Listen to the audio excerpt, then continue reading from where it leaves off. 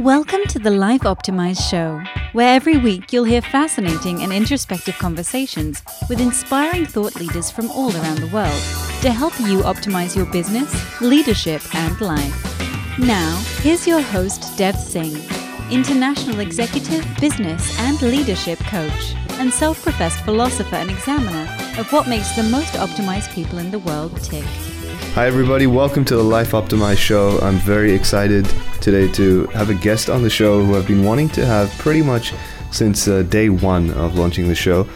His name is Matthew Blom, and I'm extremely honored to have Matthew on the show, mainly because for the first time, not only am I having a friend, I've had many friends on the shows before, but I'm actually having a coach on the show who has had a profound impact on me as Matthew has been my coach over a period of time for a while, particularly in the period when I was traveling across Europe. If you've listened to the show, you would have known about my little rendezvous away from Australia and the adventures that I went on. And I found it extremely helpful to have somebody who, well, I did find the idea of it very helpful to have somebody who would kind of keep me in check with my progress at a meta level, in a kind of objective observation level. But the value that Matthew brought to the table, the value that he gave me in challenging me and being able to encourage and facilitate me to question my sense and perception of reality and my relationship with my own belief systems, and things at a very profound level, was absolutely astonishing. He's probably one of the only people who knows me as well as he does in the world, considering how much I've shared with him. So that's also very exciting. And he's extremely good at what he does. Rather than going into an introduction of a very technical nature, I wanted to kind of tell you about that so that you have some contextual understanding of my relationship with Matthew and how much I respect and admire him and the work that he does. And I also wanted to read out 3 questions that are on his website, and those questions basically start off his introduction, and they read: Is suffering or pain necessary? What's the fastest way to create lasting change? How transformable is our life? How much wonderful can you take?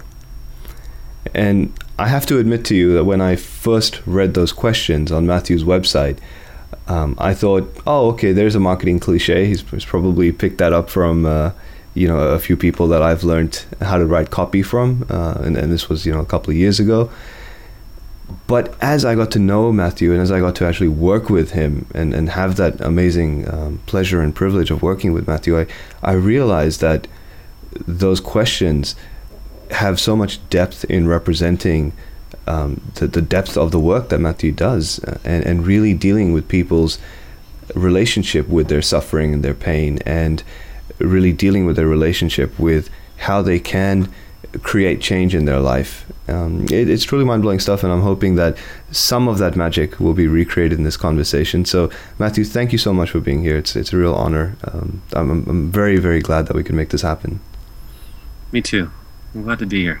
It's nice to see you, and I'm delighted to hear that you feel there's been value in our relationship, because it's definitely felt that way to me, and I have no idea what's going to happen today, and hopefully something that is of value to those who are listening will take place. Yeah, I think so. And the amazing thing is that the value is still being uncovered. Day by day, I reflect back on conversations that we had and things that came up as a very direct result of our conversations and coaching sessions, and there is still integration happening, there's still processing happening, and I think that's a credit to you. It's also a credit to the coaching process and just of working with a coach over a period of time as well. And that's something that I'm always very inspired to advocate to people and kind of share with my friends and family and anyone I care about, which is what I like to think is this audience, really. I hope that that's something that they can take away from this conversation as well, just to understand the value of it. I thought there would probably be no better person to ask and probably no better question to start off with than to ask you, how did you get into the line of work of being, quote unquote, a coach And what does that even mean? I'll start with the second part of it first, of what does it mean, because I'm struck by what you said of that I may be the person that knows you more than anyone, because it's a unique relationship with a coach where hopefully a good coach puts their own needs aside for the time that one is interacting with their client. And so when I'm with someone, my attention is all, it's a relief actually, because it's not on me and my own life and what I might be dealing with. I get to pour my attention and care and attention into someone else who is asking for and longing for something different. And it's a very rare situation where we are interacting with someone where we would be the sole focus of attention. In friendships, usually it's back and forth, and that's as it should be in some ways. But here it's every question, every guidance, every metaphor, every challenge, every point out is directed at how can we facilitate what you're longing for and looking for. And it's a powerful process in that way, simply for the fact that it doesn't exist in many of their contexts. And in a way, it's unfortunate that money needs to be involved at all, because I think that historically maybe that happens in more contexts. But for today's day and age, it's something that we look for someone who has expertise in an area and says they've been through some things and therefore have more of a map at least of where you might be or someone might be that wants to find treasure somewhere. And you can guide them and say, oh, you're off the path a little there. Have you seen that? What do you see? What do you think? How's it going over here? Have you looked at this perspective? How long do you even see that you're kind of blindly acting in this way, or whatever it might be? And because it's from an observer perspective, and I wouldn't have an agenda necessarily in your life, then those questions can come from a different place versus someone who might have their own need involved or have their own preferences or things they want for you because it would do something for them. And in this case, ideally, it's because it would be the best for you. So I see that as a pretty remarkable position, and why coaching can be so powerful, or any relationship that's along those lines. In terms of how I got into it, I would say I grew up with a model because my father is a pastor, a Christian Lutheran pastor. So I looked at him, and he would be up in front of people as a guide, as a mentor, for better or for worse, because I see some real significant downsides of that as well. And I've encountered those in my life too, where I end up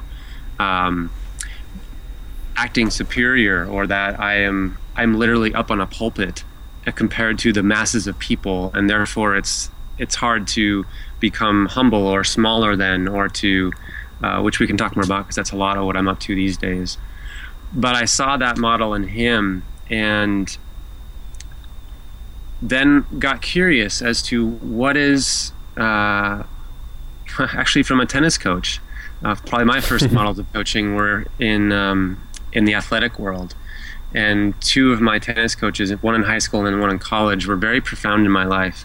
The one in college really opened my eyes to mysticism and spirituality and esoteric concepts and books about the Orient and Asia, and I had grown up in North Dakota in the United States, very like in the dead center of the United States, quite conservative, not I wouldn't say very open-minded or exposed to much. And I got curious enough that I wanted to go to Asia. So I spent after I graduated from college, I spent about 6 years there. And that was a long study in how unique and how varied the human experience is, that there's not one way that's right. And if there's not just one way that's right, there's so many ways that we do this, then our beliefs and our concepts that we get enmeshed in, become a fish in the water that we don't even see what we're surrounded by, that those are changeable, they are not fixed in any certain way.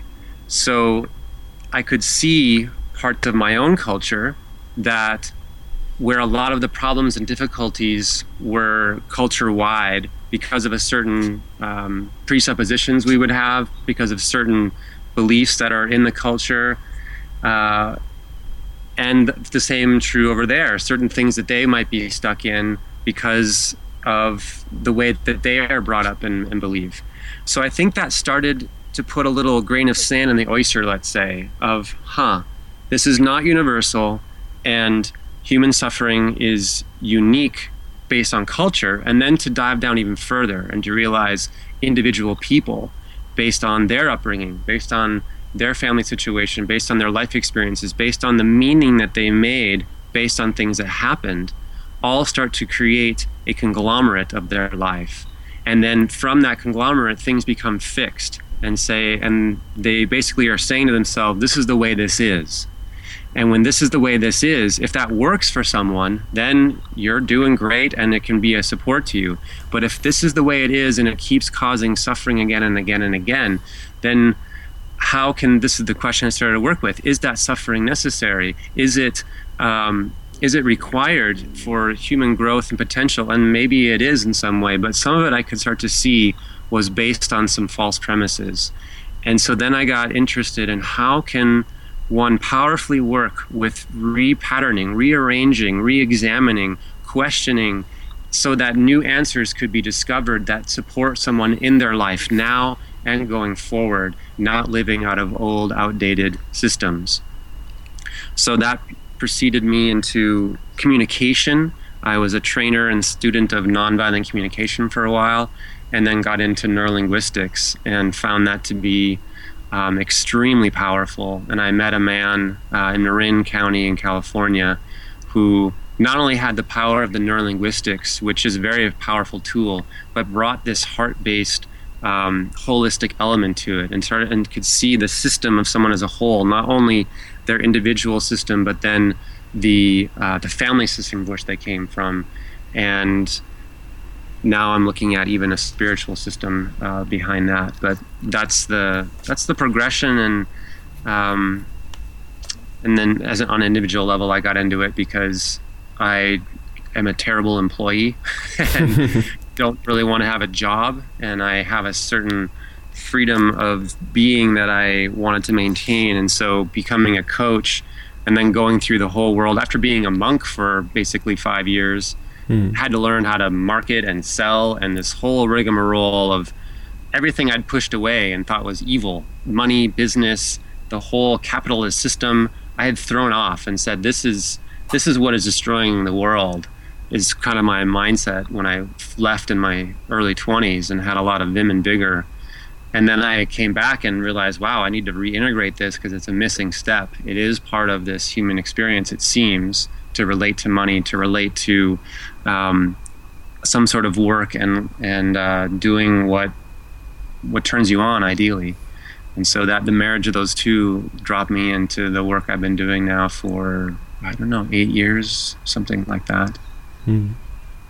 Thank you. You mentioned two to three stages in terms of the personal and the family systems, and then there's a spiritual system, the higher system as well. It's really interesting when I have these conversations with people on the show. Sometimes, almost magically, little elements will creep up that will be so reflective and representative of stuff that's going on in my life, and at the time of recording, that is. And I was just having this conversation literally last night with a friend of mine about how basically certain restrictions and restraints that she was experiencing in her life were a projection of certain influences from her religious and cultural dogmas. And I presented that notion to her, and she literally turned around and just said, "What does religion and culture have to do with it?" And I thought, no, okay, well, how is it separate? And I find that it's quite interesting that a lot of people think that religion and culture are these two very separate concepts that you can access on demand as a resource. And I guess there are parts of it which you can access as on demand as a resource if it works for you. And certainly spiritual rituals and practices are pretty much the same thing as well. But why is it that so many people categorically segment it away from it being a much more holistic influence on the core of their identity? I wonder how people can do that. I mean, to me, it seems almost obvious that every influence that you've had that is going to direct or drive in some way or other your belief systems is going to have an influence and impact on your consequences in life as well. It's going to be at the cause end of those effects. And yet, so many people are perfectly capable of absolutely rejecting that notion. And it seems to cause them even more suffering. At least that's been my observation. So firstly, I guess, do you even agree with that? And secondly, if you do, why does that happen? Why do people suffer in that way? I do agree with a lot of it. I think religion is an easier one to look at than culture. We can explore that too. The word I use for it is compartmentalization. And it would make sense that your friend would say, I don't think it affects me in these other places, because at least almost every religious path I've seen is about compartmentalization. That there are places, usually like on a Sunday, where for an hour you show up at a certain place, and that is the religious compartment of your life. And very little, if any of it, then gets transferred to when you're making dinner, or you're at your job, or you're having a fight with your wife, or whatever it is. Because it's lived as if that exists in one place and one time, and certain parts of us show up for that, but it doesn't transfer over to the rest. So it would make sense that she wouldn't think that it does. And then the other with religion and culture, I think what I've seen is that we become eventually blind to that which we are swimming in. So you had a conversation last night. I'll refer to one I was having last night, which is about the process of finding authentic and real humility. And that requires seeing oneself as at one's actual size instead of this puffed up version. And it came up because I've struggled with that. And a big part of it is something I'm usually blind to, which is being an American male, American white male in particular, of how much privilege and assumption and everything that I'm supposed to be knowledgeable, know what's going on, be on top of things, be a leader, be superior, all this stuff that was subtly and not so subtly communicated to me everywhere I went. That women, ethnic minorities, blacks, I'm talking more in the United States because that's my cultural reference, they would have another step to go through first of like getting to like I am important as an individual, whereas I got a supersized version of that I'm now trying to break down. And if I just go about looking at this without that knowledge, it's a tougher road because it is so pervasive. It is ingrained into the very way I operate in my day and think about what I'm going to do. And the fact that I have this ultra plush lifestyle comparatively by very little of my own effort. So much of it was bestowed upon me and that I get because of simply where I was born and my skin color. So that's another example of the culture part of it. Going through school, going to jobs, whatever it is. I walk in and I remember learning about this in college, about the invisible white knapsack. And like there's stuff that I have that I carry around by nature of my culture and what my culture says about males like me. And so I think roundabout to your question, to deny that it has any power over one's life is deleting a whole lot. It's pretty hard if you can look honestly that where you grew up, what kinds of things you got exposed to in your culture don't have an effect is, I'd have to ask someone that question, like how they see that it doesn't have any impact, because it seems pretty pervasive. I want to empathize immediately with some people who I know might be listening to this initially and if you will, their critter or croc brain might be shutting down a little bit and going to sleep. And the reason for that is because I guess the question that I want to ask will explain the reason itself. What is the usefulness to the fish to become more self-aware about the water that the fish is swimming in?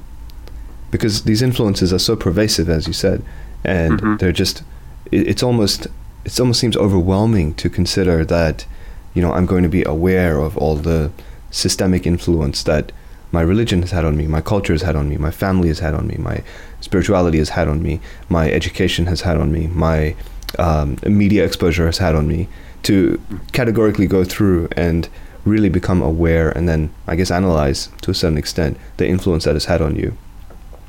Why should people care about even doing that or even thinking about doing it? I don't think anyone should care unless they see a downside, unless they see a cost. Like there's no motivation to explore any of that if you think that you're doing great. And that could be someone's experience. Like, I'm happy with this. And most people, it's better. It's easier to turn a blind eye to it.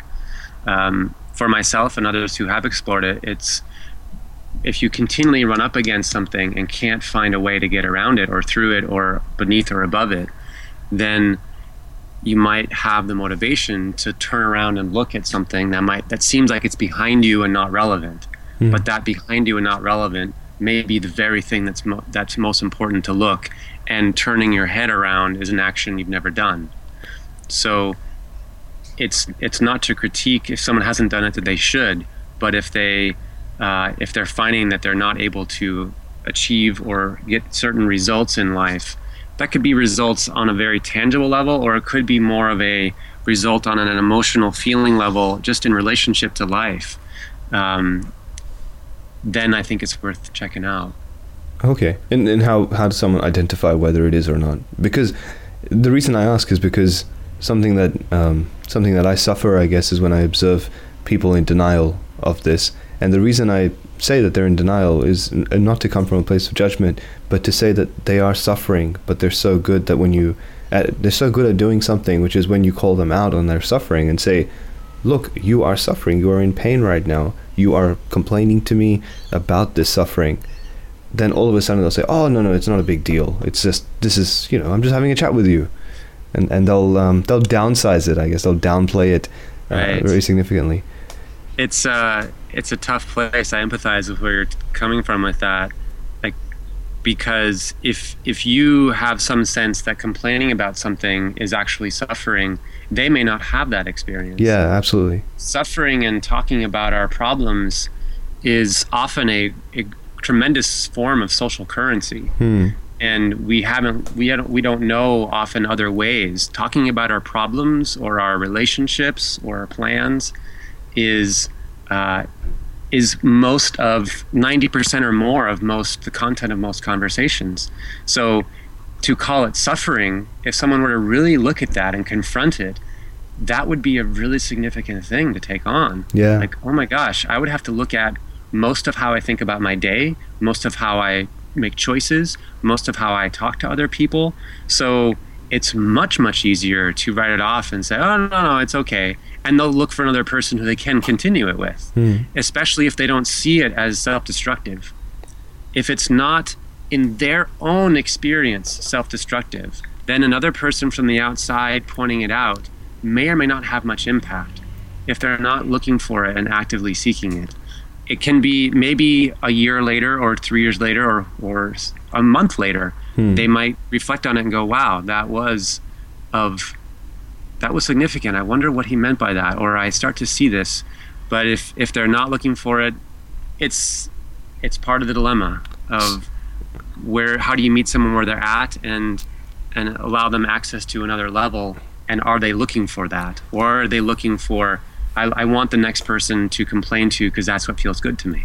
Yeah, it is really a dilemma. It's something that I've learned the hard way as well over time, that you basically, in a very simplistic form, you can take a horse to water.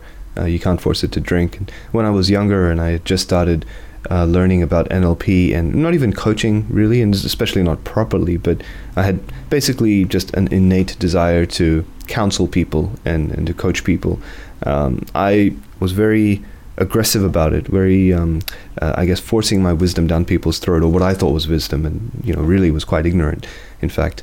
And a lot of times people would get offended. A lot of times there would be a running up point where they would be profoundly appreciative, and I was probably stroking my own ego at that point to share with them all of this stuff that I know. And then they would get to a breaking point where they'd just be like, please F off, you're just way too intimidating, this is ridiculous, etc., etc. And I remember something that has really stuck with me very profoundly that I learned when I started learning coaching properly, in a framework, and it was with Jeff and Kane, Jeffrey Slater and Kane Minkus, that they basically said that when you're coaching, what you know is a liability, and you really need to have a certain sense of clearing your own judgments and clearing your own preconceived notions about what is right and what is wrong, in order to actually help somebody help themselves. Because that's essentially what it comes down to, that they need to have the experience of their suffering, they need to be aware of it, and then they need to have the motivation to deal with it. That leads me to a bit of a philosophical question around the model of the world. If the model of the world is that everything is holographic and everything is really just our perception of reality, everything is completely subjective, then if somebody is not experiencing their behavior to be self-destructive, can it still be self-destructive? Or is it only self-destructive if they're actually having the experience of it being self-destructive? If a tree falls in the forest and no one's there to hear it, is that exactly? It's like that kind of question. Well, I go back to something I alluded to earlier, is that I think it only becomes self-destructive once someone can verify that for themselves. And so a good coach or a good teacher or someone, in my opinion, through all of their knowledge and wisdom and skill, would give someone the tools to be able to self-verify that. Because I think that's the only time that someone actually takes action. Anything else, if you were to say something or someone says something to someone else and they trust you, that will only take them so far, because then's change is pretty slow, in my opinion. Whereas if someone sees it in themselves, verifies it, and they're hungry for something different, they can use every moment of every day to learn, experiment, and move through that in a powerful way. So it may not be exactly your question, but it becomes it becomes relevant self-destruction only when they verify it. And others can probably see it. If they asked 5 of their closest friends, when they do this, do you see that they suffer? They could say yes. But until that person sees it themselves, it's not really relevant. They will continue to do it because they think it's good, or at least they think it's the best option they have. And unless they have something else, a hope of something else, it's quite a pill to swallow, to see if something that you're doing has been really destroying you. I think it takes a hungry person for change. It takes a strong and heroic person, really. To me, that is true heroism, when someone can do what it takes to turn the mirror around and look with an honest view, an objective view on themselves and their actions and what they create, of, wow, this thing that I thought was really good for me, maybe one of the worst things possible. Including, like what you were alluding to earlier, of when you became an early student of NLP and other things, like, oh, cool, now I have a new way. And I guess I shouldn't use you, but someone could take that and go, great, I have another way to stay safe in the world. Now I'll just process everyone around me and ask them all these powerful questions, so I don't have to do anything. And I can look really good, really helpful, really superior, and stay in this comfortable position. And then they become a coach and go on getting paid to destroy themselves. Yeah. And that's a tough one to look at, especially if your income is lined up with it. So if that's the case, in a way, it's like, can you or someone feel where it'd be hard to make change, like someone else has a difficulty, where it becomes like, I'm so identified with this that I don't know if I could change, or if I'd want to. I don't know if I could take that size of pill yet. Yeah, I'm really glad you actually brought that up, because it's not really something I was thinking of talking about, but mainly because I don't like focusing on the bitterness of it. But there is a lot of bitterness in the coaching community about the not the deregulation, but lack of regulation, and I guess vetting process of the motivations behind how people become coaches. And I see a lot of coaches in my career, and I'm more of a consultant than a coach anyway, but obviously I hang around a lot of coaches, and I do see a lot of people who go into coaching because they vicariously want to either deal with their stuff by helping other people, which I think is also quite dangerous, or they want to deny dealing with their stuff and ignore dealing with their stuff because it's a distraction to just be working with other people. And actually, you said it more eloquently than I could.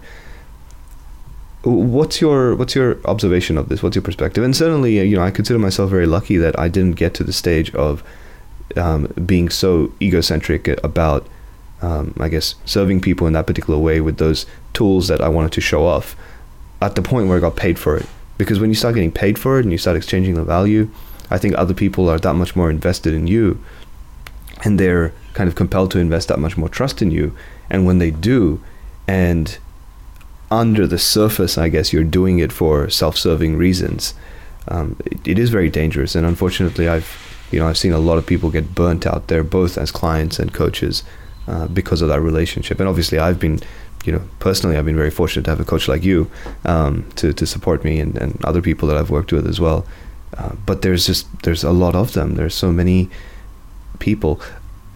I think the very interesting question that I want to ask is the work of coaching that we do, or in fact even the work of nurturing at all, whether you're a nurse or a doctor or a lawyer who comes at legal service from that perspective, is it by default a vehicle to attract people who are self-destructive to some extent?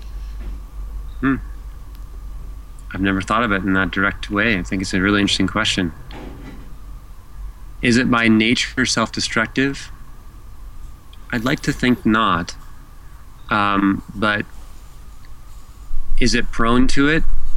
Quite probably. That the kind of people who would be drawn to it, I think about maybe the other extreme. Let's say like someone who becomes a plumber. Mm-hmm. Plumber seems less prone to self-destructive, egocentric behavior. They're going in and fixing some pipes and probably getting in, doing their job, and leaving. I don't know how many plumbers are looking to get a standing ovation, or looking to, polish the chrome toilet tubes better than everyone else. It's more of a on the ground kind of service, and these other ones are prone to it because they involve a certain image with them. You mentioned like lawyers and doctors and coaches, even presenters or people in the limelight. There's a lot of possible motivation. They could be doing it for the accolades they receive, for the boosting up of self-worth and self-importance. So I think quite easily it's in there. I mean, the more that's the case, the more it's prone to self-destruction. I think maybe a more extreme example would be professional athletes or musicians, where they're clearly there as entertainment. They're clearly there as, we want you to look the best, be the best, do the best. So their internal drive certainly must be, I need to be in constant competition and better than everyone around me. And to escape that in that culture would be quite rare. So I think it's definitely prone to that, maybe more than some other occupations. And I don't know, like you said, like a vetting process or something, like who would do that? Who would be in a high enough state to be able to do that accurately? For better or for worse, it seems to be a part of the system as it exists right now, and it'd be for the clients to vet it. The clients have enough discernment that they could see, oh, this person, do I want to be like that? Because they might be aspiring to that in themselves. Oh, I'm attracted to how egocentric that coach is because they look like they're doing well in it. It looks attractive. And the coach or presenter could be putting that on, of everything is good up here, and for the hour a week that we spend together, or for the day and a half that you see me on stage, they can hold their breath and put on a good act. But do you know the rest of their life? Do you know what's going on behind the scenes? It's I've heard this once, and I thought it was really remarkable. We often compare our internal suffering to other people's highlight reels on Facebook, or just what they choose to say about themselves. Yeah. And if they're presenting something, they're of course going to put the best lens on it possible. And that seems to be part of the system. If they have something to sell you, they want to sell you the dream of perfection, of it being your problems going away. So I think that it is very much laden. It's a minefield for anyone going into that, to avoid it, to not get stuck into it somehow. That's interesting. I mean, a lot of questions are coming up for me right now, but one that's really sticking out is the relationship between what we've just been talking about in terms of the motivations behind coaching, and then how that draws certain people in to invest in that as well, and what their motivations might be to be drawn towards a particular kind of coach. Mm-hmm. And then also a thing you mentioned or alluded to earlier about how you brought money back into the picture, and this notion of, capitalism is not so evil back into the picture. For everyone listening, and you obviously know this, Matthew, very well, that I'm definitely not an anti-capitalist in any way. I believe in conscious capitalism, or at least I would like to, and I'm constantly exploring that as well. However, I've recently started realizing that no matter which way you put it, money always creates and adds a strange kind of energy in between people when they're conscious of it, when there's a relationship of somebody supporting someone else. And when there's an exchange of money going on, it's almost like a weight drops into that interaction for a period of time until that weight's resolved, and then the work can continue and move on. However, in our sort of world, and with people that we've trained with, there's a lot of focus on this, essentially this notion that when people pay, they pay attention, and when people pay more, they pay more attention. And our mutual friends, Jeff and Ken, used to say this a lot in their trainings as well. And I used to think it was very true. And lately I've been questioning it. And the reason I've been questioning it is because I realize that not everybody is actually motivated to confront their suffering just because they put a few dollars on the table. Some people are actually distracted by that. Some people are certainly more motivated by it. But some people are just, it just doesn't occur to them. It doesn't mean anything to them because their motivation is actually to deal with the suffering. There are so many variables, my point being that it seems that there's this pervasive culture, especially in the coaching as entrepreneurship model, about money being the centerpiece and charging being the centerpiece around work. And yet I've experimented with this, and a lot of experiences I've had of coaching people, not only for free, but actually removing the commercial element altogether, to say that, look, let's be clear, we're not friends. I will coach you, but this is not a commercial arrangement at all. I'm just here to serve you. That's it. That's all it is. And it's gone really well. And I guess a part of me was expecting that they wouldn't be paying attention because they didn't pay me anything, but they did. So how does this work for you? What perspective can you share for people who are kind of grappling with that advice, but their ecology maybe doesn't quite align with it, about money being so important, and then you need to raise your rates to a certain level in order to basically impact people and do good work, and all of this kind of funny business? Oh, it's such a rich question. I'm really enjoying it. I've done a lot of exploration around this one, and I think it's still in progress. Yeah, likewise, actually. Yeah, the first thing is, that adage of, if you, when you pay attention. There's a few things I think can be understood from that. In one way, I agree with the paying attention part, but the way that it's used in that, the way that phrase is co-opted in the entrepreneurial coaching world, is when you pay money, then you pay attention. Whereas there's a lot of ways to pay attention and a lot of ways to care about things and to appreciate something. Appreciate, even that word being used as a emotional state, and also appreciate as in like money can grow. It appreciates, an investment appreciates. So that paying attention, I've even explored to the level of saying thank you to someone. If you've paid attention to something they've done and been there, do you need to say thank you? Or is thank you a add-on? Is it unnecessary? Is it simply a cultural machine, a mechanized response? That may be a little too obscure to go into, but that idea that it needs to be through money, it can be used as a vehicle if someone's actual motivation and hunger isn't high enough for them to pay attention to their life and to see something. So when they put down a bunch of something that's valuable to them, which would be their money, then in certain cases I think it can shock them into paying attention, but it will be temporary unless it's replaced by something else. So you've probably seen that in the entrepreneurial role, where someone will buy a product and hope that it will do something, or pay for coaching even. And that might sustain them for a week or two or maybe a month.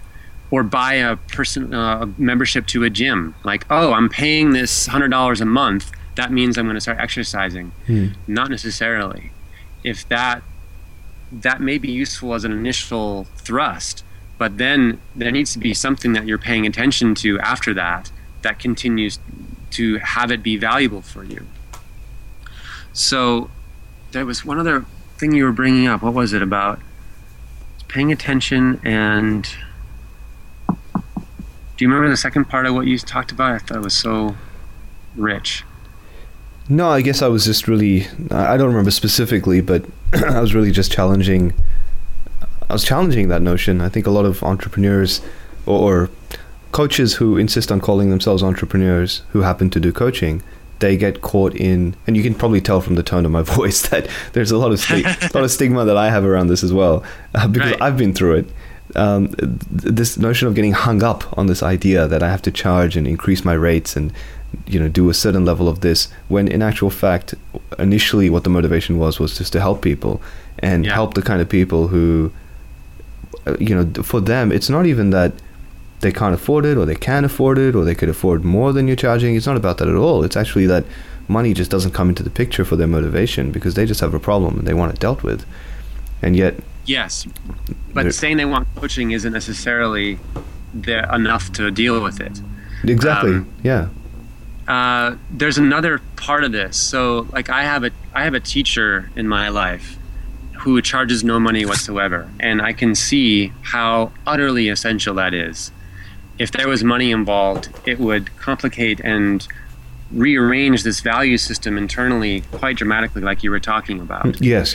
I think that was the second part of what I was saying. Yeah, what makes it very different though, and this is where it becomes personal to me, and I think anyone involved in this business, is, as far as I'm concerned, my teacher has no need. He could leave us all, He's like, there's nothing that's keeping him here. It's really, he's actually in a place, and he's the only human being I know who's in this place, where his well is full and flowing over. So he's giving from the overflow, from the excess. It's like, why wouldn't you hand out dish out the water that's you're not going to make use of? It's like, it's because he's tapped into something, I believe, that's just filling him up constantly. The rest of us, that ain't the case. We are walking around trying to get our needs met all the time, and we do it through exchanging with other needy people. It's one way to look at our interactions. So one way to make that exchange is through money. Now, this would be for you to say, I don't know what it is. If you are coaching someone for without money involved and saying, this is not a friendship, this is the relationship, you're going to do this, and I'm here just to serve. Well, that's probably deleting the exchange that you're getting. That there's something that is a need in you that you want to be fulfilled by this relationship, this interaction, whatever that may be. And that's other relationships are like that. A typical traditional man-woman relationship would have it. I'll pay for our basic needs. I'll take care of our housing. I'll pay for our trips. You cook the meals. You give me the sex I want. You raise the children. You tell me how wonderful I am and adore me, and we'll have a great relationship. We have the exchange. We will be paying each other in that way, and both people are needy and they find each other like that. And I think that's what most of the time we're doing in a lot of relationships. So that one in coaching where money gets involved and their own need of to come from the place, I'm doing this for you, I'm charging it so that you'll appreciate this more, is probably pretty dishonest most of the time. It must, to a large extent, I think that's a nice frame to put on it so the coach can feel okay to charge money and raise their rate and do all of that. You're listening to the Life Optimized Show with Dev Singh. If you're enjoying the show so far, remember to leave a rating and review on iTunes and subscribe to the podcast. You can also keep up with all the episodes and show notes over at thelifeoptimizeshow.com. Yeah, that's very interesting. I'm glad you kind of call that out. I think when I deal with people when I coach people and I try and remove that commercial exchange from it, one thing that I do is I acknowledge that I'm not removing the element of exchange. Because I like the fact that you say it's really just two needy people coming together. I don't think that's necessarily a bad thing. But I think you need to acknowledge. I think it's more accurate, but not bad. No, absolutely. Yeah, that's perfect. And I think when I step into that kind of a relationship, I do acknowledge, at least to myself, that look, it's not. I'm getting something out of this. Sometimes I joke about it as well. Actually, with people, I say, you think I'm being generous here, but I'm being perfectly selfish as well.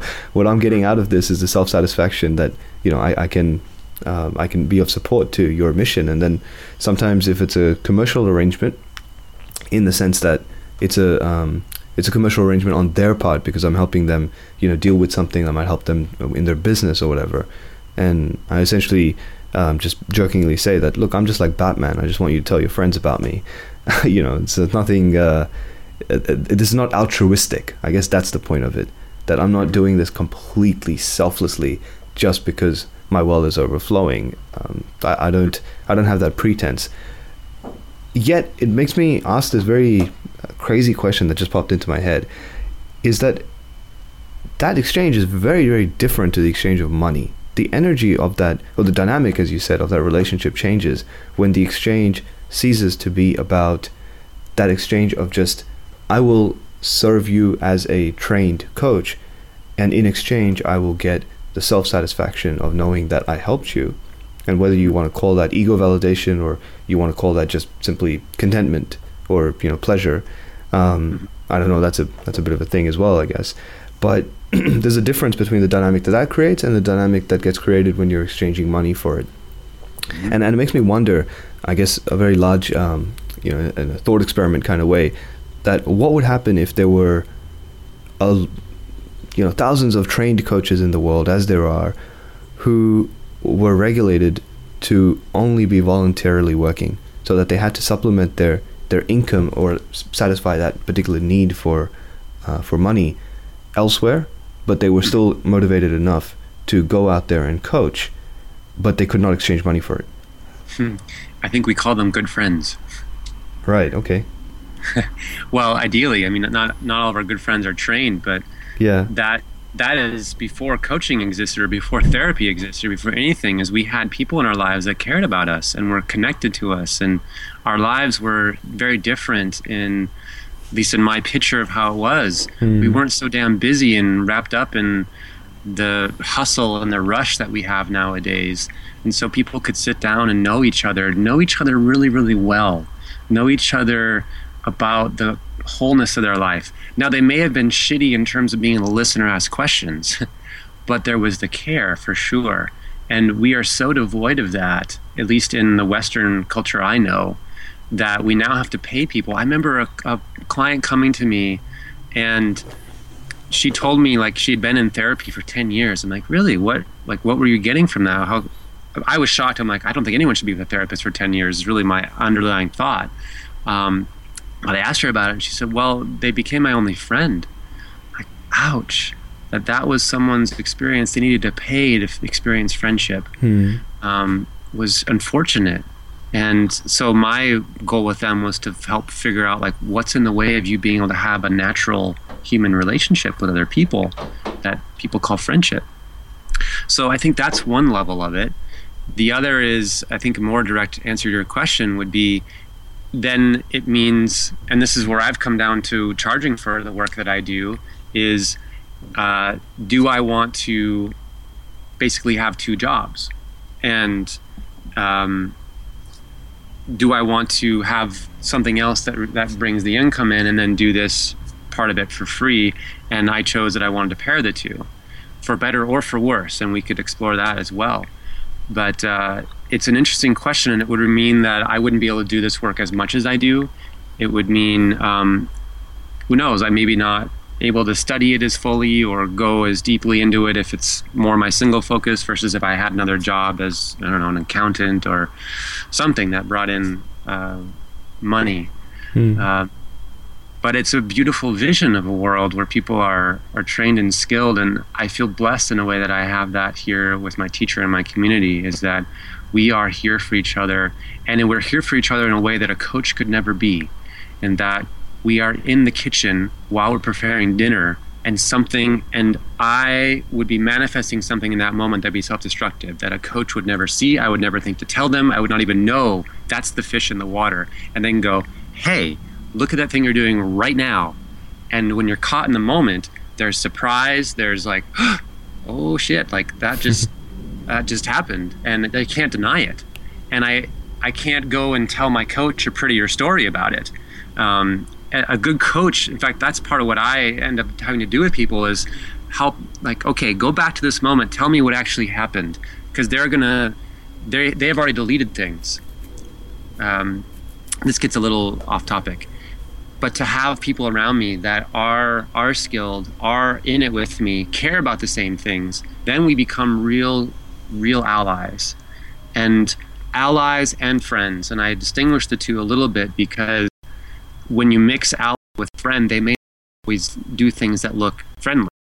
Now I make it a categorical point when I do public speaking, which is a lot more rare these days for various reasons. But when I do, I make it a point to say that my motivation in the world is to go out there and just make cooler friends and just have richer friendships, because that's why I got into business in the first place. And down the line, we forget that. It starts becoming about how much money, how many clients can you make, how many this can you make, that can you make, what's the acquisition of the value of what you're doing, and how are you measuring that, when in actual fact my motivation was always measured by the interesting people, the interesting conversations I got to have, hence the Life Optimized show, and the friends I got to collect along the way. And then if I can help them in some way, as opposed to me thinking that I'm bringing value to that person, I actually think of it as me bringing value to the friendship.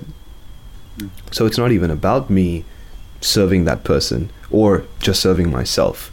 And it's still an exchange in a sense, but it's kind of like we're both bringing our value out of each other, and there's just different roles, two different roles going on. One person in some situation might happen to be the quote-unquote client, and one person might be the quote-unquote coach. But in that situation, the investment is actually happening in the friendship. And that's what I found has really, it's made me a lot lighter in my interactions. It's made me step a lot lighter in the world. Funny enough, I mean, this is just a side note, but funny enough, it's made me make more money as well. It's not made me make less money. It's actually helped my business and taken it further. But I'm not focusing on that either. And that's wonderful. It's absolutely divine almost. So speaking of which, I'm quite curious to hear about the community and the teacher that you allude to, because we've spoken about this many times without going deep into it and without really understanding what it is. But I know you've been on a very, very rich spiritual exploration, and you also mentioned the family system after the personal system and the spiritual system after it.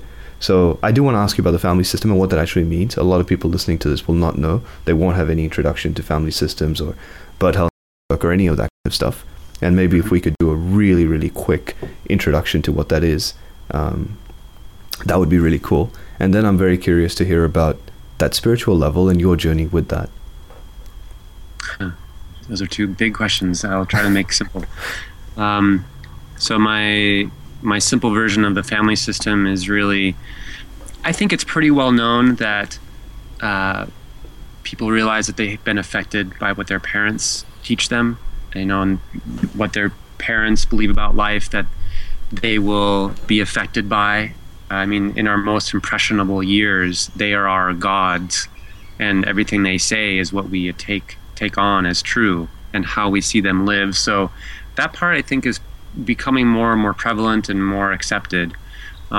This family system level goes a little bit beyond that, and addresses the idea that there is a imprint or an impression that is sent through your parents, but they obviously had parents that affected them, and they had parents that affected them, and not only the direct transmission of like belief systems or ways of being, but certain events that might happen in generations past that were significant in some way, immigration, suicide, a divorce, significant loss of fortune, an early death of a child, an early death of a parent. Those kinds of things have a little bit of a shockwave effect through a family system, and they may reach us and impact us in ways that we may know, or may know ways that we may not know. So I got interested and accessed that side of things through work called Family Constellations, which was formalized by a man named Bert Hellinger, a German psychotherapist, priest, hung out with the Zulus in Africa, where he kind of got in touch with this idea, and then through my teacher in Marin that I alluded to earlier, and find that it's a remarkable lens to see things through. It's the only place where I believe somewhat the adage that your problem may not belong to you, that it may not actually be yours. And this work helps address that and unhook any of those ties that may be still weighting someone down. So that work is sometimes done in groups. I do it one-on-one with people on the phone as well. But that's the family system level. Beyond your individual level, I mean, we talked about earlier, like cultural and religious, those are even layers outward, I think, from the family originally. Your parents obviously had the most impact of you of anybody. So then I used to think of that as the model. There's your behaviors, there's your capabilities, there's your beliefs, there's your identity, there's your environment, and then there's your family system as another layer on top of that. So the work I'm currently involved with, the highest I know of, which is our relationship to that which gives and sustains our life, and how we operate as if, and we are in a way, we've been cut off from that virtually from birth, like we are in our mother's womb, and we are totally dependent and surrendered and have nothing to do, and suddenly we're birthed out into this world, and it is a huge separation, not only physically from the mother, but possibly from something else from which we came. And not to go into challenge anyone's spiritual beliefs or do any of that, but the basic level I would say is that we do not create the energy that's in our bodies that creates our life. We do not create the impulse to breathe our lungs or to beat our heart. We do not create the life that's around us, that is in all things and all nature and the whole universe. There's something there that courses through us as well. And we as human beings we live in a way that's disconnected from that. And this process I'm engaged with is the hardest thing, the most confronting thing, and the ultimately most rewarding thing I've ever encountered. After all the high-powered neurolinguistic things, the family constellations, the conversations, the communication skills, being an entrepreneur, anything like that seems tiny in comparison to this process.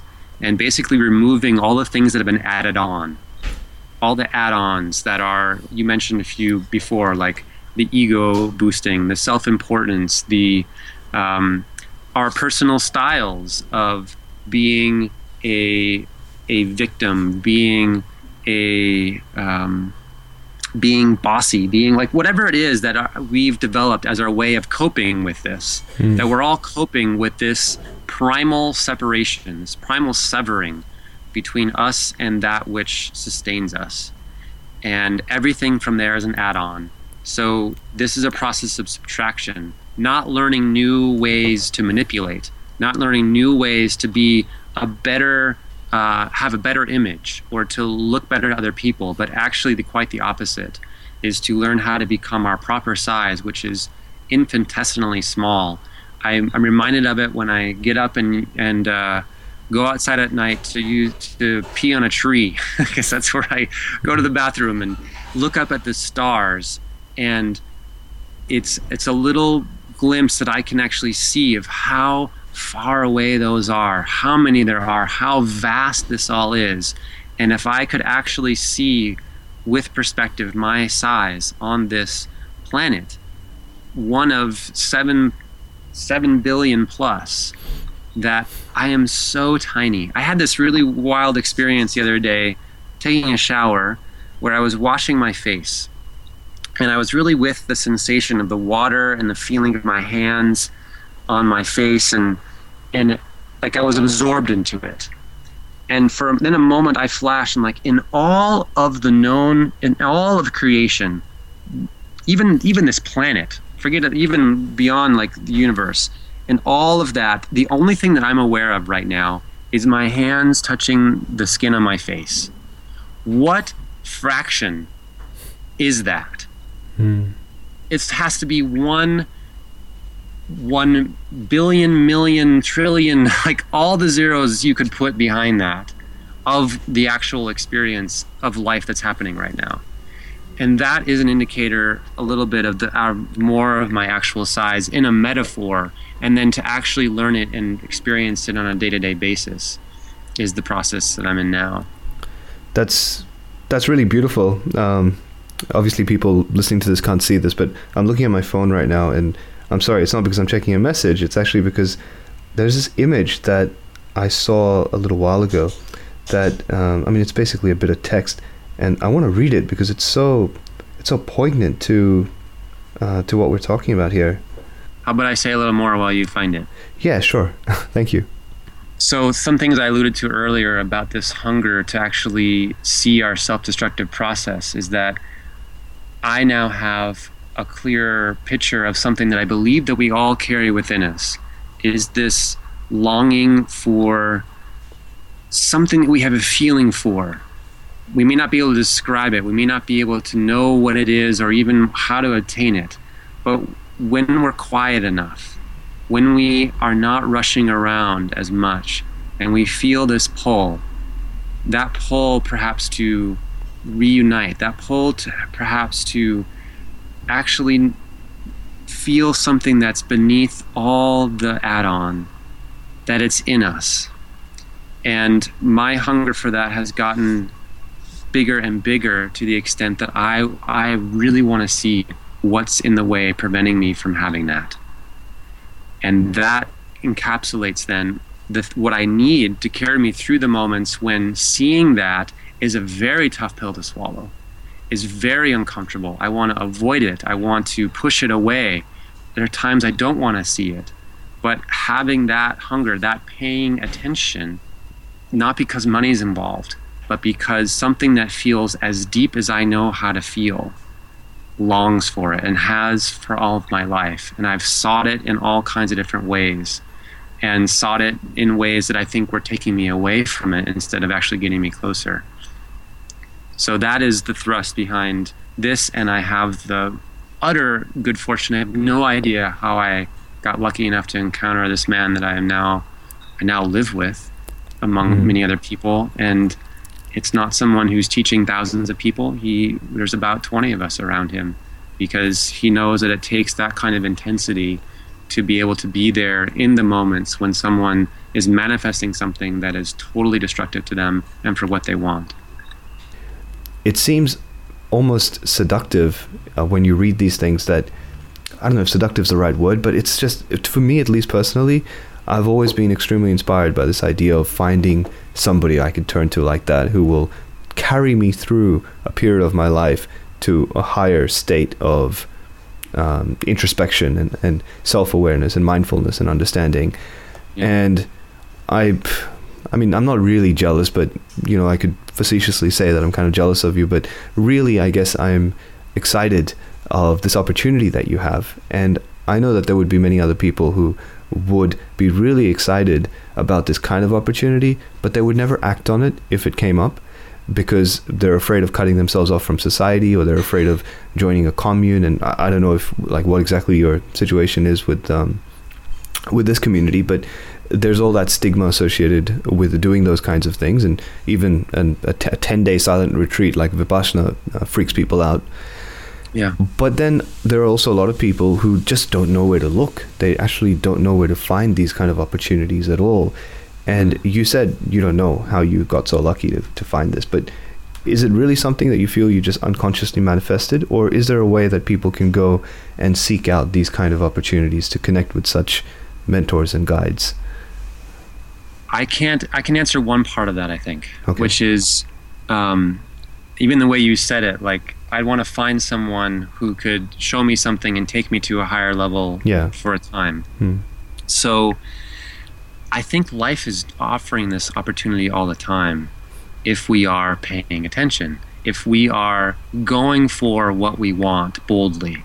And that is, I get shivers even feeling it, of if there's anything that someone could take from this might be the most important thing, which is, if you have an impulse that something will really do something for you, to go for it, to really go for it boldly, so that you can find out what it does offer you and what it doesn't.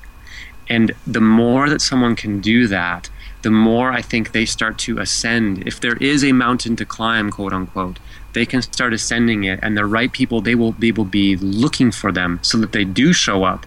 They will know, they will be able to identify them. Because those people might be around you right now, but if you're not hungrily looking for them, they won't be interested, and you might hear something about it. So I think your example of a commune, or most people talk about it like, oh, is it a cult or whatever like that. If those fears of getting involved with something are bigger than your hunger, then you won't go near it and won't be able to find out what is actually in it. And that then, to me, is a sign that your desire, someone's desire is not that big. But if someone's desire is big, and whatever it is, if they want to go and become, Dan Millman wanted to become an amazing gymnast, and that, in a way, that got him a lot of things. But then he saw something that was better than that for him. My goals for a time were to become a great tennis player, and I went for that. And to become a great coach, to become a great entrepreneur, to go for it. Because if you don't go for it, then you live with this idea that maybe that will do it for me. And as long as you keep thinking, maybe that will do it for me, and you're not doing it, you're stuck in limbo. Whether it be having the ideal relationship, or having a lot of money, having the fame, the fortune, whatever it is, great health, until one has it. Millionaires can tell you that money won't do it for you, because they've been there. But a poor person can only use those words. They don't know it by experience. They don't necessarily need to become a millionaire, but they need to go for it if they believe that it will do something for them, so they can actually verify it. If someone thinks alcohol is going to do it for them, in a way, they need to go boldly.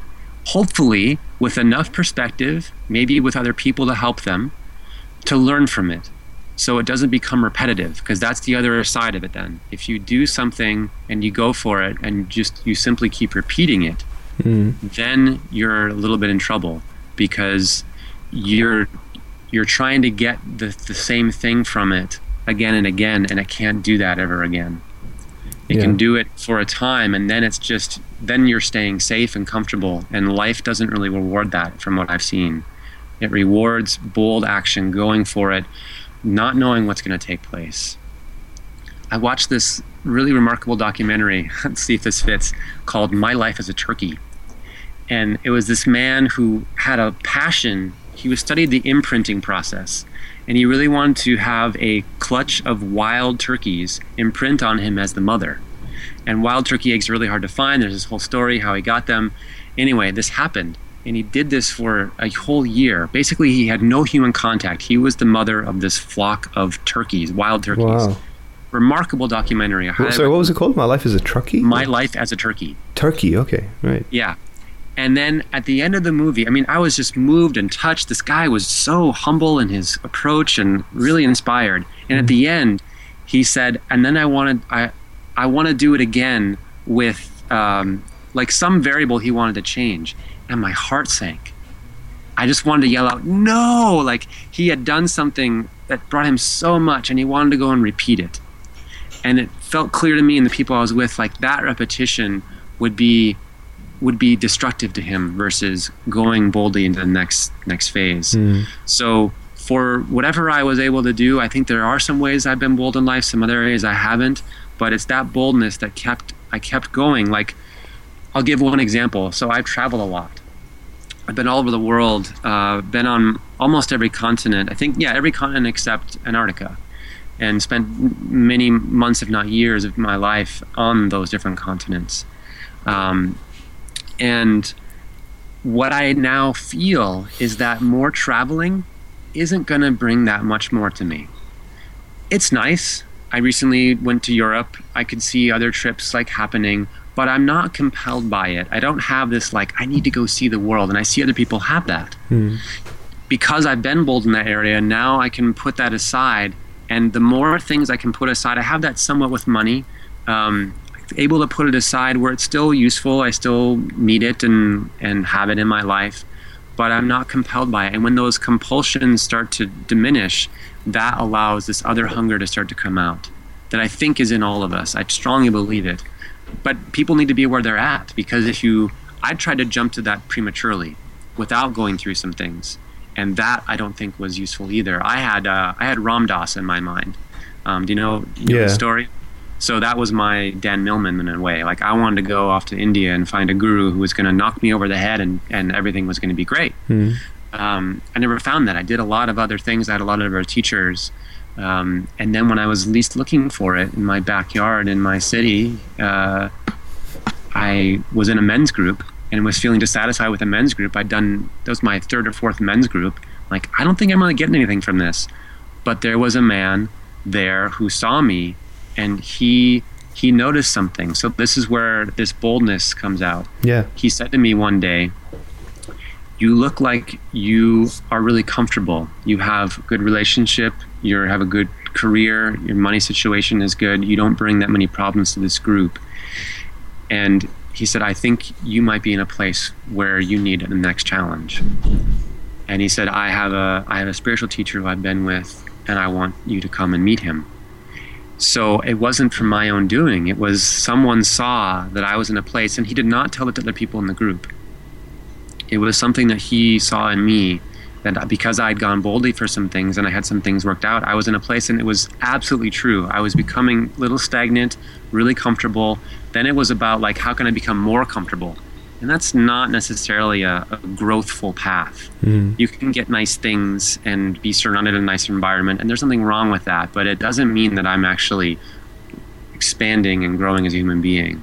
So he saw me there, and that was about 2.5 years ago.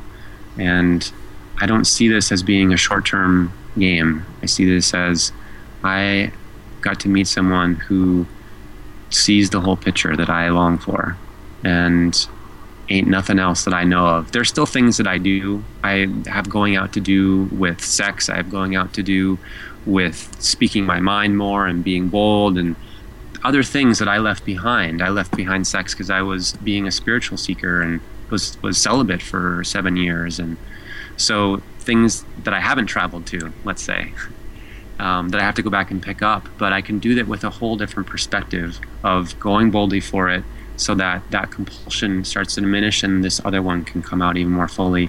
and the teacher appeared when that happened. Wow, there's a lot of profound wisdom in everything that you said, and I feel like you really you flowed in that expression, and there was a lot of profound wisdom in that flowing as well.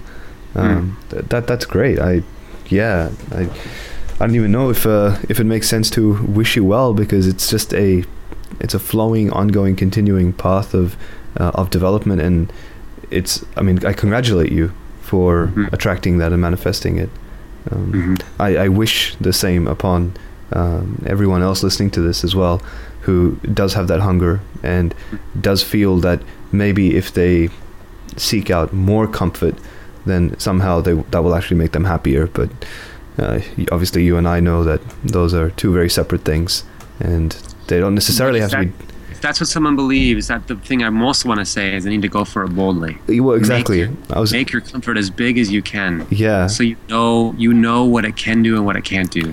Because playing it halfway, you don't get that verification. I was literally just going to say that as well, and I think that has been the most standout point for me, and something that I've learned, I've taken away from this conversation all the more, because it's really just not for someone else to decide. And I was thinking of this old joke in my head, especially when you made the alcohol reference, that you know how they say, if at first you don't succeed, try again. And I remember reading on this t-shirt, I think it was once, and it said, if at first you don't succeed, so much for skydiving. Nice. So I think there are certain situations where you just, that persistence thing needs to be taken. You need to take a step back from it and really consider if you want to try something at all. Yeah, I don't know if there's other examples like skydiving. Anyway, I hope that it would be, because there are other experiences that will feel like skydiving to people when they're actually not life-threatening. Yeah. Those are the ones that, if anyone can take something away of being bold there, that's where a big difference will be made.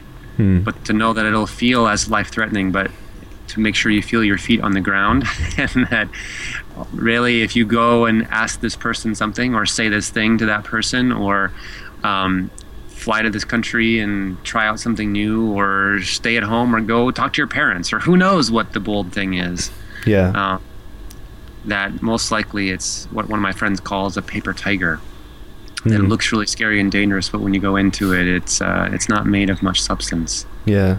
I like that. Something I encourage people all the time, and I say this on almost every episode as well, is to let go of your grip of judgment and sacredness.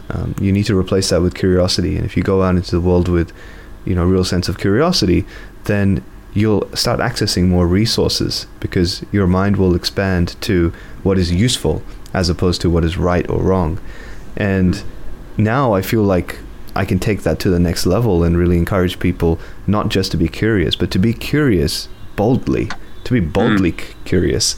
I really like that. That's a fun to put together. yeah, I really enjoy it. I'm gonna try that out for a bit. So I want to still read what I pulled up for you, and it's this little text meme thing that went around. You may have heard this already, but it basically says, before you judge others or claim any absolute truth, consider that you can see less than 1% of the electromagnetic spectrum and hear less than 1% of the acoustic spectrum. As you read this, you are traveling at 220 kilometers per second across the galaxy. 90% of the cells in your body carry their own microbial DNA and are not, quote-unquote, you. The atoms in your body are 99.999999% empty space, and none of them are the ones you were born with, but they all originated in the belly of a star. Human beings have 46 chromosomes, 2 less than the common potato. The existence the existence of the rainbow depends on the conical photoreceptors in your eyes. To animals without cones, the rainbow does not exist. So you don't just look at a rainbow, you create it. This is pretty amazing, especially considering that all the beautiful colors you see represent less than 1% of the electromagnetic spectrum. Wow. Yeah. Hard to feel self-important if you take all that in. Yeah. Speaking of that vastness that we were talking about. Yeah, man, what else are we not seeing or hearing? I mean, I've had some experiences lately that show me what I gloss over. And I mean, that's part of the tools and what my teacher is helping us to find is so much that we delete from our experience that's there all the time. It's humbling. I never knew that about the rainbow. That's really cool. Yeah, definitely something to ponder over. Yeah. Matthew, it's been very humbling having you on the show. We're just sort of running short on time, and or just coming to time, I guess. I could talk with you forever. It's always a real pleasure. There's a question that I ask all the guests that come on the show, just to kind of wrap up, that I want to ask you as well. Before I ask that question, where can people find you, find out more about you, find more about the work that you're doing at all three of those levels, and yeah, basically, how can people connect with you? I think the best at this point is simply my email. If someone's really moved to reach out to me, I have a website, and it's probably 7 or 8 years old. It's not my focus these days, so it's more of a momentum that keeps it there than because I actively work with it. But my email is Matthew, MATTHEW, and at MatthewBlom.com, and my last name is BLOM, and that's also my website, MatthewBlom.com. Yeah, and I'm open and available. I don't know if I don't work with that many people anymore. It's quite selective. But if someone feels called, and I think they get a good sense of me from this interview, kind of where my attention and focus is, and if that matches what they're hungry for, then it might be worth having a conversation. Yeah, that's basically it for that. Cool. Yeah. Thank you. So my question is, for anyone listening who wants to optimize their business leadership and life, or even in the case of this conversation, I guess, wants to tap into that vastness or become more self-aware about their smallness, what are your top 3 tips? Well, I don't know if I'll get to 3. The top one is what I was mentioning before is, there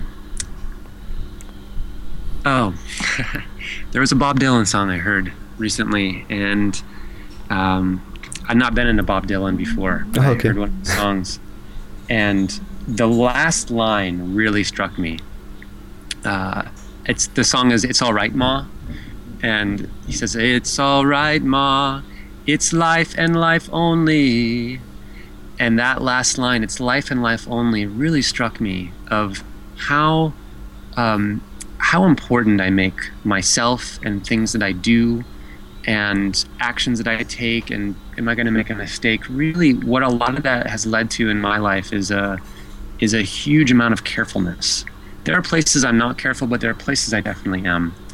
And that carefulness, I think, needs to be really re-examined, of how so many things that we are suffering over and cogitating and looping our thoughts around could be much simpler if we saw them for what they were, that they may not be that important, and even if they are, the best thing to be able to do with them is to go boldly into something. And then you can verify some things, you can perform experiments, and the more and more you can do that with a perspective that can look at it with some honesty of what did take place and what didn't take place, without as many of the preconceived notions, like this bold curiosity we've been talking about.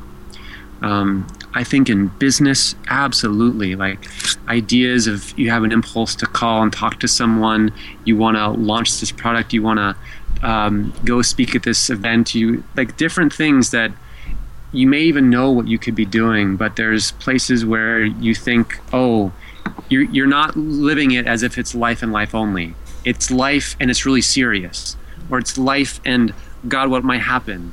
And that's really a small and probably distorted view.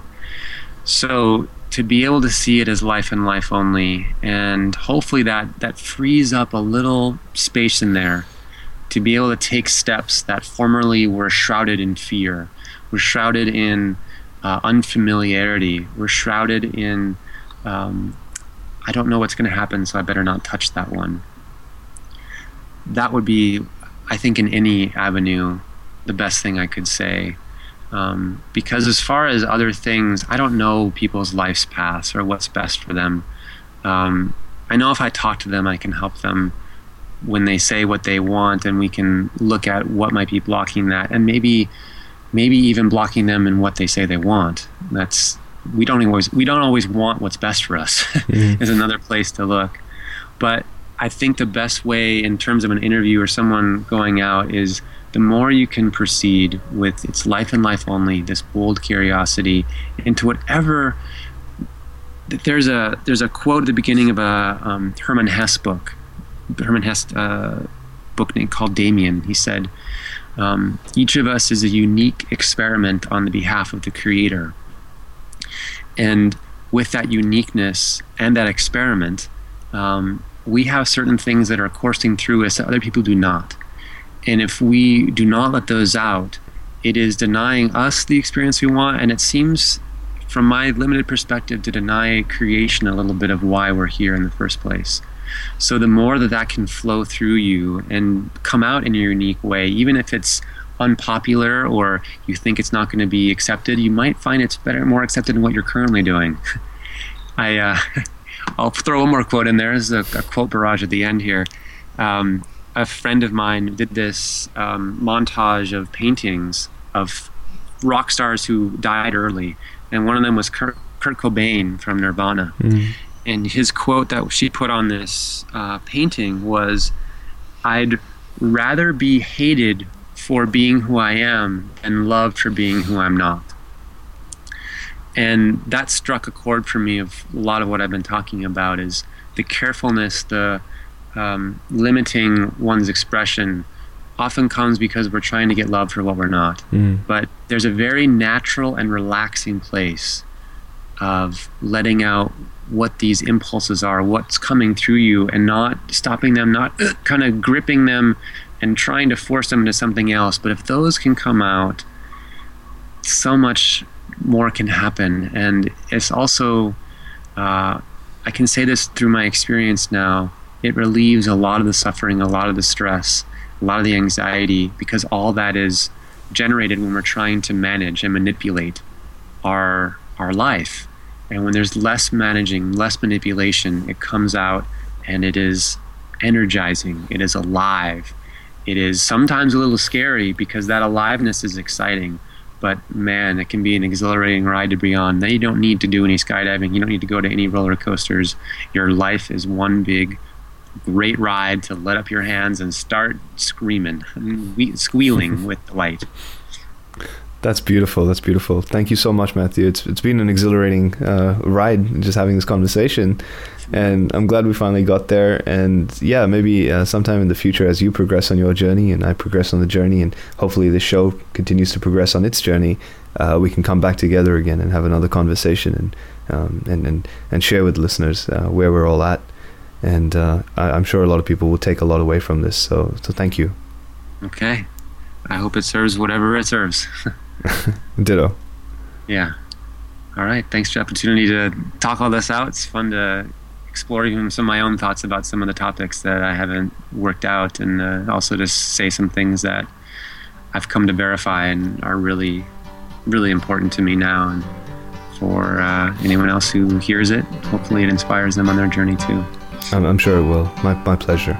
Darkness at the break of noon, shadows even the silver spoon, the handmade blade, the child's balloon, eclipses both the sun and moon. To understand you know too soon, there's no sense in trying.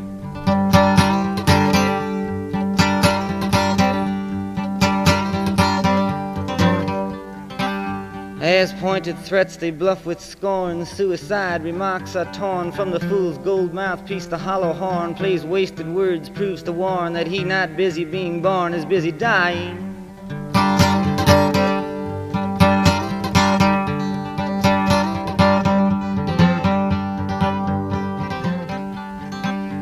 Temptation's page flies out the door. You follow, find yourself at war. Watch waterfalls of pity roar. You feel the moan, but unlike before, you discover that you just be one more person crying.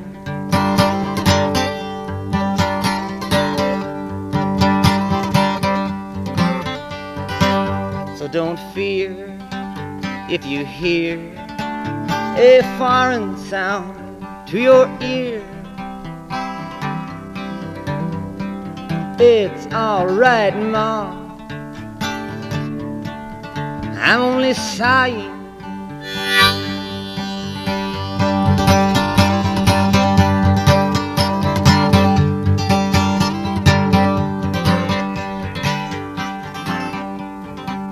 As some won victory, some downfall, private reasons, great or small, can be seen in the eyes of those that call to make all that should be killed to crawl, while others say don't hate nothing at all except hatred.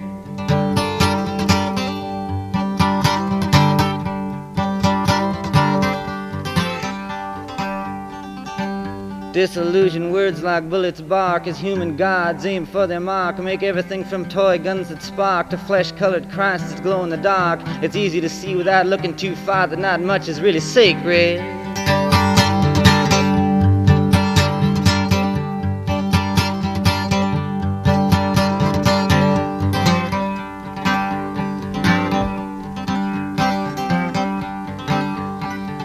While preachers preach of evil fates, teachers teach that knowledge waits, can lead to $100 plates. Goodness hides behind its gates, but even the President of the United States sometimes must have to stand naked.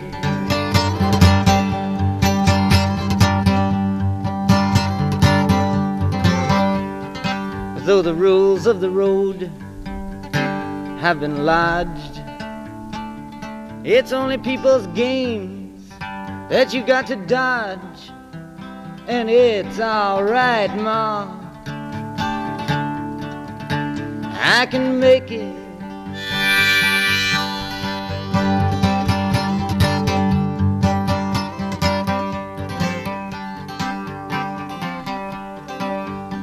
Advertising signs that con you into thinking you're the one that can do what's never been done, that can win what's never been won. Meantime, life outside goes on all around you.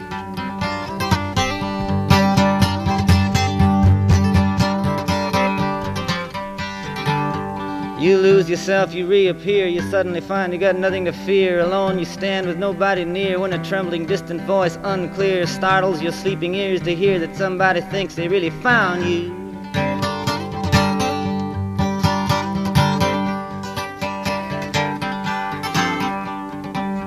A question in your eyes is lit, yet you know there is no answer fit to satisfy and show you not to quit, to keep it in your mind and not forget that it is not he or she or them or it that you belong to.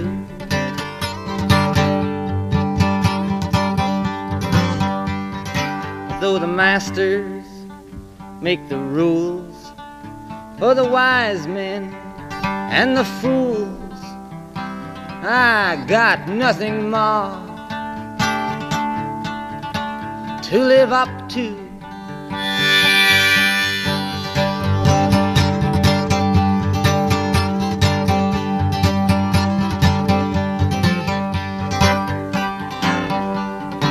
For them that must bow down to authority that they do not respect in any degree, who despise their jobs, their destiny, speak jealously of them that are free, cultivate what they do to be, nothing more than something they invest in.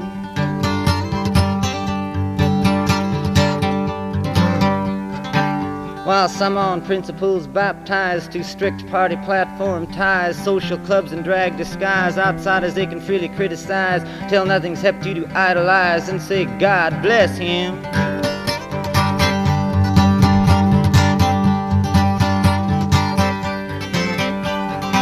While one who sings with his tongue on fire gargles in the rat race choir, bent out of shape from society's pliers, cares not to come up any higher, but rather get you down in a hole that he's in.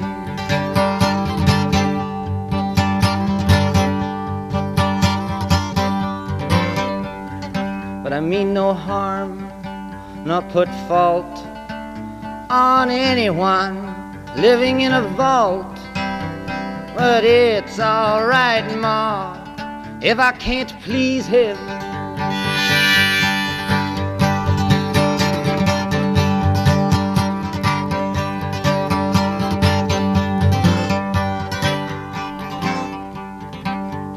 Old lady judges watch people in pairs, limited in sex they dare to tell fake morals, insult and stare. While money doesn't talk, it swears. Obscenity, who really cares? Propaganda, all is phony.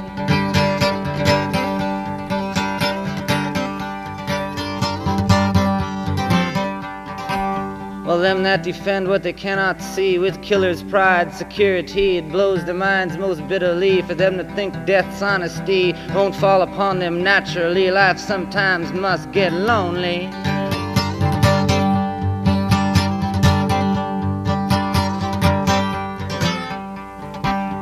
My eyes collide head-on with stuffed graveyards, false goals I scuff at, pettiness which plays so rough. Walk upside down inside handcuffs, kick my legs to crash it off, say, all right, I've had enough, what else can you show me?